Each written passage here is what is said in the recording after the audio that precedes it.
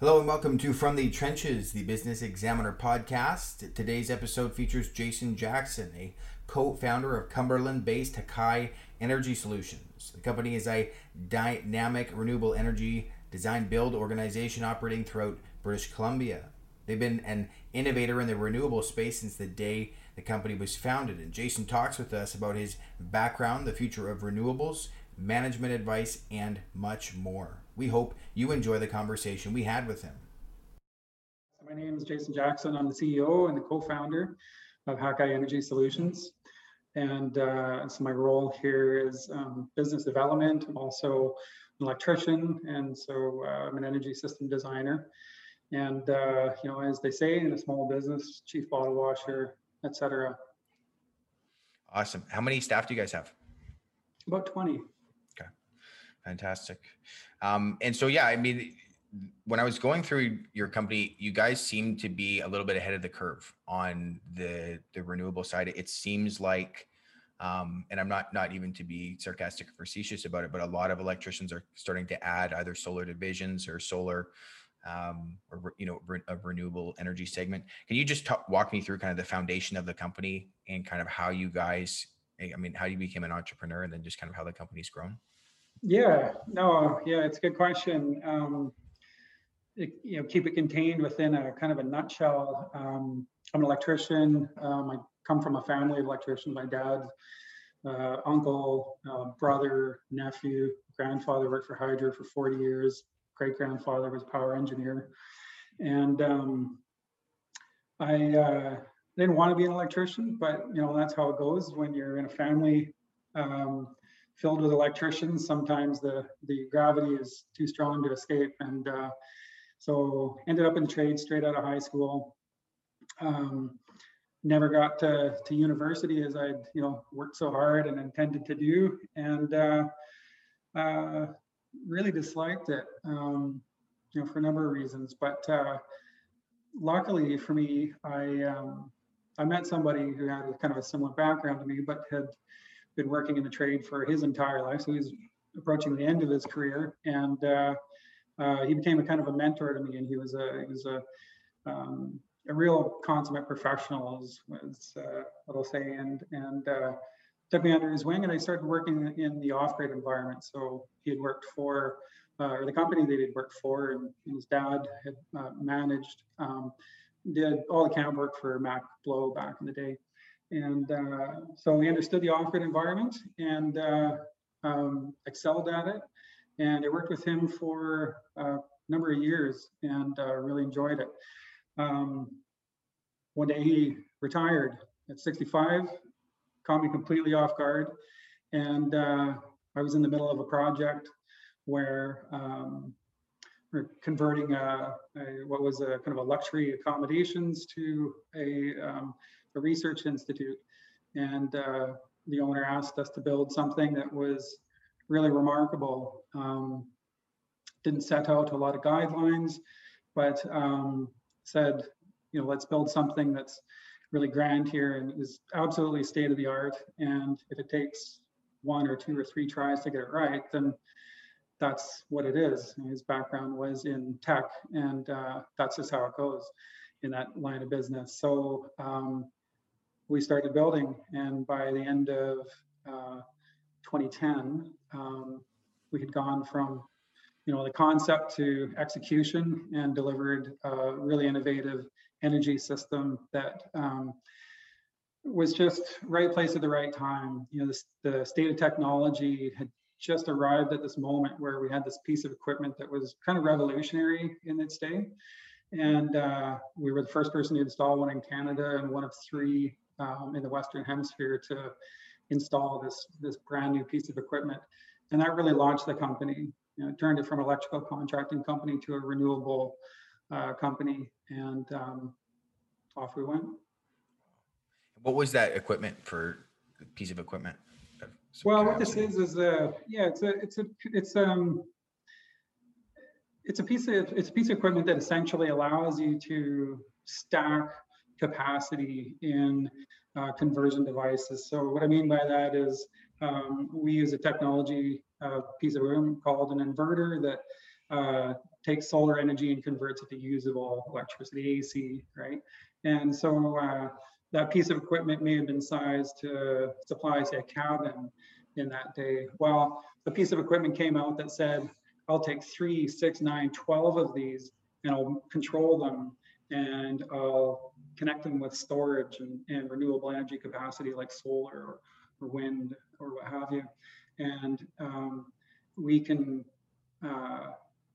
supply enough energy for a large commercial site. And so at that time, it was, as I say, it was new and it became the norm really across the world to an extent. And now things have changed and we're, moving into really next level stuff. But back then it was just absolutely groundbreaking and a really exciting business to be in at the time. And, I was working for an electrical contractor that was, we were doing traditional things, diesel gen sets and building and designing distribution systems. And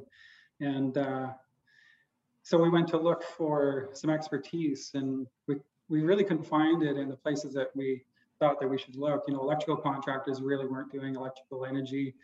There were some entrepreneurial, groups that didn't really have the background or training, and that really surprised me because we were doing all kinds of things that I thought, designing things that were exciting and new. And when I discovered that there weren't a lot of electricians in the renewable trade, I was really shocked by that because I just thought, these are electrical products. This is our trade. Why does everybody back off when they say renewable energy?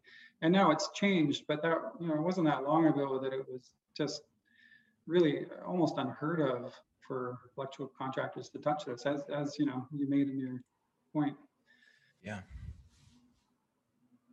Awesome. Well, no, I appreciate you sharing that. It's I'm definitely the uninformed when it comes to the nitty gritty stuff there. As your business has grown, is there a couple of key moments that kind of stick out? I mean, obviously you said you got a business partner, you now have 20 employees, but you certainly had to start somewhere. Is there maybe over the past, I think you're looking on LinkedIn, 12 years. Does that sound right? 12-ish years. Yeah. Mm-hmm. A couple of moments that stick out to you as the business has been built. Well, the first one was the one that I described. We got shot out of a cannon. We didn't have like the decade of grinding it out with, just down in the trenches, cabin systems and just really early stage stuff. We just got launched into some really, kind of an exclusive arena, which was the most pivotal moment. Along the road, another moment for us was BC Hydro has what they call a net metering program, which allows consumers or ratepayers essentially, to generate their own electricity in their home or business, right? And so the requirements to join that program were really stringent. They were kind of designed to, it felt like, at least on our side, to dissuade people from entering this program. So, they would define the most inane things, in the blueprint, your line thicknesses had to be such or it would be rejected. Well, one day somebody came in and the entire thing blew up and they threw out essentially all the rules. The net metering application goes essentially on a single page and there's no fees, not only at the entrance to the program or the application, but throughout your throughout your time, in ownership of the system, there's no fees. And so that was a pivotal moment. It was also around the same time that there were some really substantial rate increases. So you might remember, I think it was what was it, 2012, 13, 14, I think there were some rates that were like 10. There's a 3-year rate plan that was like 10%, 12, back to back. And the Utilities Commission halved all of that. But it was still a really big deal at the time. And the phone just started to ring. And now, residential solar has just become the norm. There's just been an explosion in growth. Of course, we see it across the border and around the world. But in BC too, the growth has been really tremendous. So that was another really big moment. Yeah. No, it's Yeah, cool. And some of the projects, even in some of the stuff we've done for you in the past, because BC has the like the Haida Gwaii Islands, and there's the Haida Gwaii, sorry, and yeah. the Queen Charlottes. There's a lot of Mhm. more off-grid things where you Mhm. guys can provide some really cool solutions. And I would guess there's a higher concentration here than other parts of the world. I could be wrong on that, but Yeah, I think consumers are pretty educated here, like to do their homework, and they're um, driven by sustainability. I think more on the island than in other places I've lived personally. You know, there's more EVs here, and so yeah, it's a good place to do business. Um, you know, south of the border, talking about pivotal moments. Of course, Tesla has really driven a huge amount of awareness about electrification in general, including renewable energy storage and EVs. So um, that's affecting all renewable businesses, not just their own, but everybody around them, which is great. Yeah. yeah, no, that's fantastic. One of the things I wanted to ask you about is with COVID. I mean, there's a perception, you just never know what to believe with headlines, right? But there is a perception that there's a migration from, from bigger urban centers. Is that something that you guys have felt an impact at all? Like people just trying to get off the grid, or people who are living within, a municipality and have a new vacation home? Yeah. Like, have you seen kind of an uptick in that, on that front? Oh, definitely. Yeah, it's a real thing. I live in a small town. I mean, I see it in my personal and my professional life. Here in Cumberland, I think our population is about 3,500 people.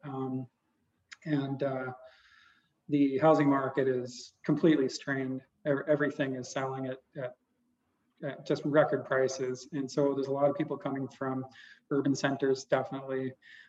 Within the business, we see a lot of people that are deciding to move to more rural areas. So many people may have a cabin or choose to build one and just spend more time there.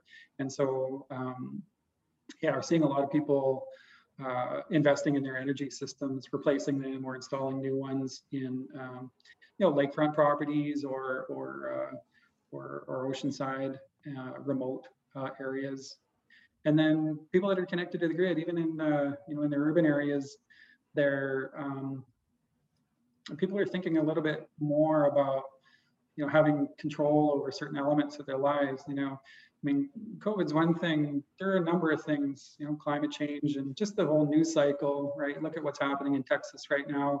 Um, if I had a solar energy system and a Tesla Powerwall or two, I may not have water, but having power is a big deal. And so this there's a term for this distributed generation, having power sources all throughout the grid and being able to work autonomously from it. It's something that I think is on people's minds a little bit more, and so that's definitely driving business. I know, like we're a Tesla certified installer, and their sales that product is just really hard to get a hold of. Their sales are way up, and there was disruptions in manufacturing as well. So there's definitely a scarcity of products that are related to energy security right now. Yeah. Yeah, no, that's cool. I didn't know about that. I saw it. I mean, I see the Tesla in the background of your screen there, but that's very cool. Is that recent, the certification, or have you had that for a while? Yeah, I think we were one of what was 2 years ago. One of the first on the island here. Awesome. And where are you guys, the service area? I mean, the office is in Cumberland. I know you do some remote work. Are you doing stuff in Victoria as well, or are you sticking to kind of the central North Island? Yeah, we've been working all over BC. Like traditionally, we worked on the kind of coastal margin, as some call it. Clem to Bella Bella, Night Inlet, all the inlets, the far west coast of Vancouver Island. Anywhere where somebody's burning diesel to run their community or their business or their home, right?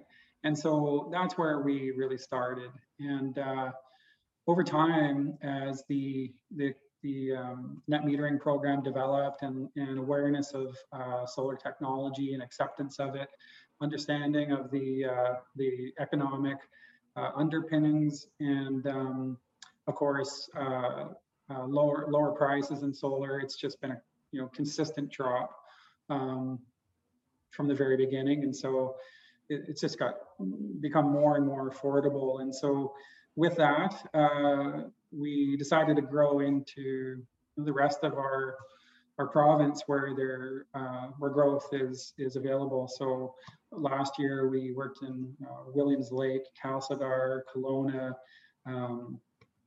Central Saanich, active in Vancouver, Richmond, mostly for commercial scale projects. So one of the things we specialize in is fire halls. So we did the Central Saanich Fire Hall, which is almost net zero.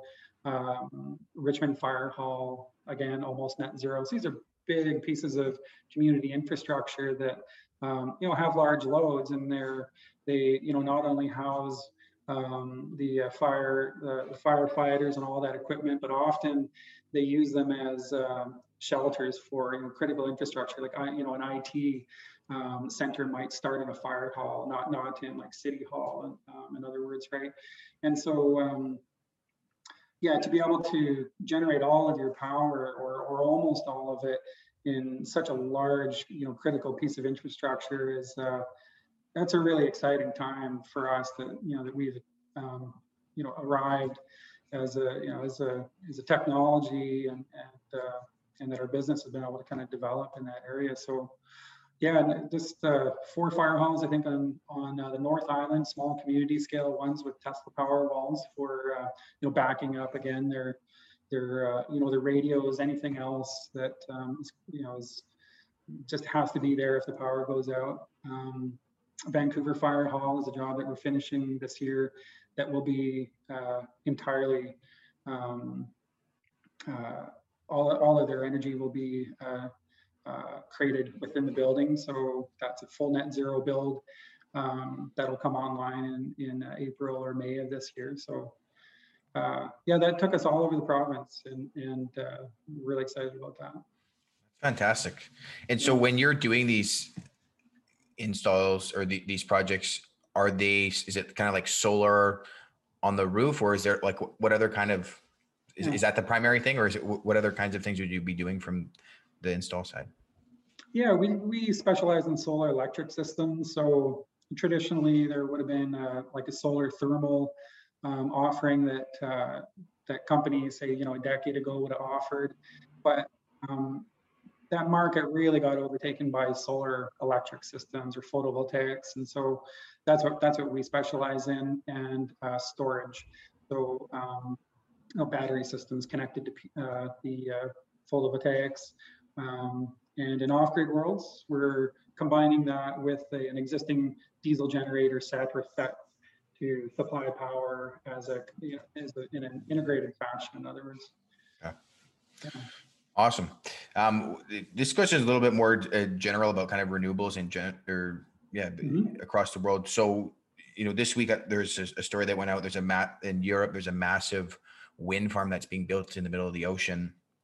The EV vehicle trends, and then you kind of alluded to kind of the crazy advances in tech that you're seeing now. What do you think?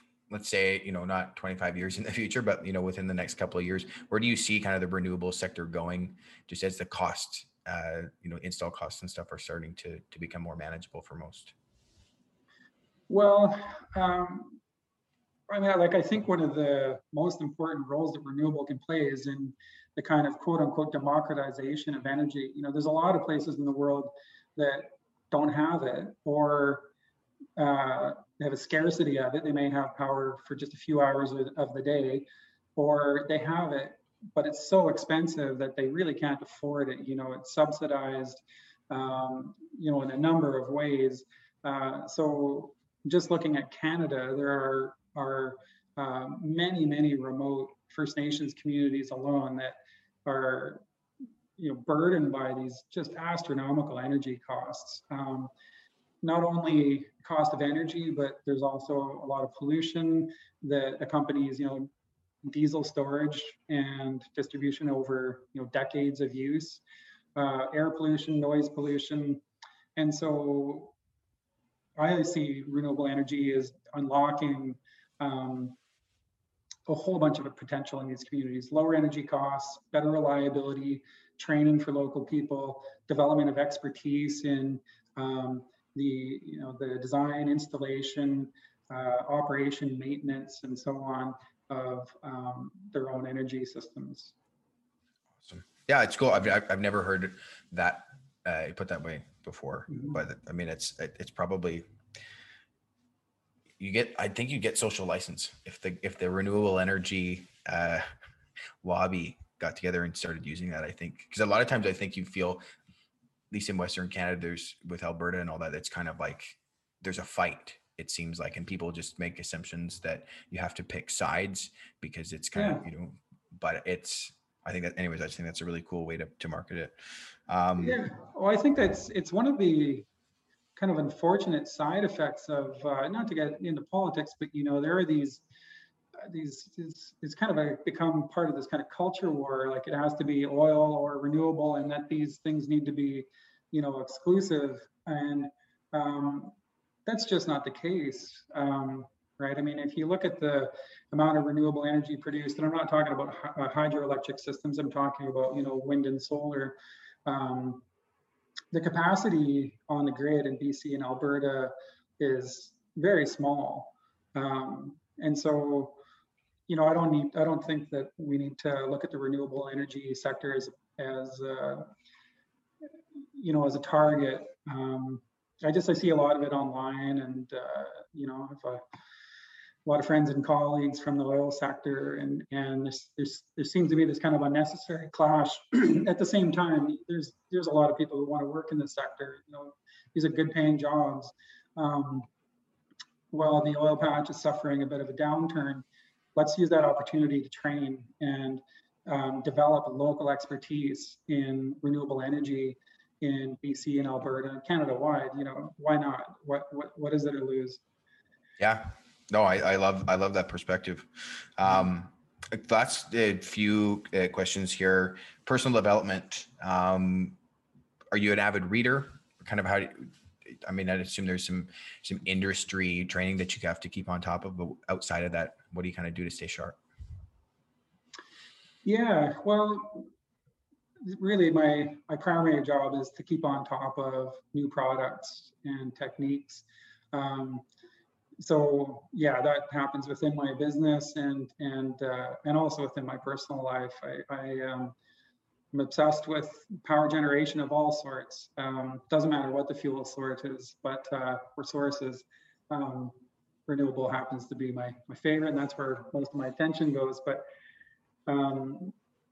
energy policy and the technology development side of things is just something that really consumes most of my thought. When I'm not thinking about how the business is going to grow and remain stable through the years, or how it would be scaled, I'm thinking about the technology. So awesome. Well, that's great. Best piece of personal advice that you've received that's helped you throughout your career? Could be personal life too, I guess. Yeah, well, it's a tough question. I'd say probably one of the better pieces that I've received, and one that I still try and follow and be really mindful of, is the idea that perspective is everything. When you talk to entrepreneurs and business owners, there's a real common theme about turning a problem into a solution, and that comes from being able to take a challenge and look at it from a number of different facets. Up front, it seems like the worst thing that ever happened to your business, and maybe you convert it into one of the best things that ever happened to you, and so just staying as creatively minded as possible, and reminding myself that that opportunity exists in every scenario is something that has really helped me along the way. It changed my view on. I can change my view on anything with that concept, and that has allowed me to be flexible. Yeah, Oh, I think that's right. It's great. It's also rare to see that just in the world we live in now. Last one for you. Favorite restaurant on Vancouver Island? That's an easy one for me. Il Facone. It's in the Comox Valley. Fabulous restaurant, run by wonderful people. Yeah, just I don't know where they came from or who they are, but they're magicians. They understand the restaurant business like nobody that I've ever met. It's shockingly good. I mean, I've honestly heard people brought to tears, and I've spent enough time there myself to appreciate it more than any restaurant almost that I've ever been to. It's just very, very good. Wow. That is a high bar but I'll take your word for it. Awesome. That's all I've got for you on the questions front. Anything that you wanted to cover that I did not ask you? No, I think that's great. I appreciate you reaching out, and happy to talk to you today. Thanks for the opportunity. Thanks for stopping by From the Trenches, the Business Examiner podcast. If you want to learn more about the interviewee, please check the web and social links provided in the video or listening platform description. Please send any feedback to info@businessexaminer.ca with the subject line podcast. We'll see you next week.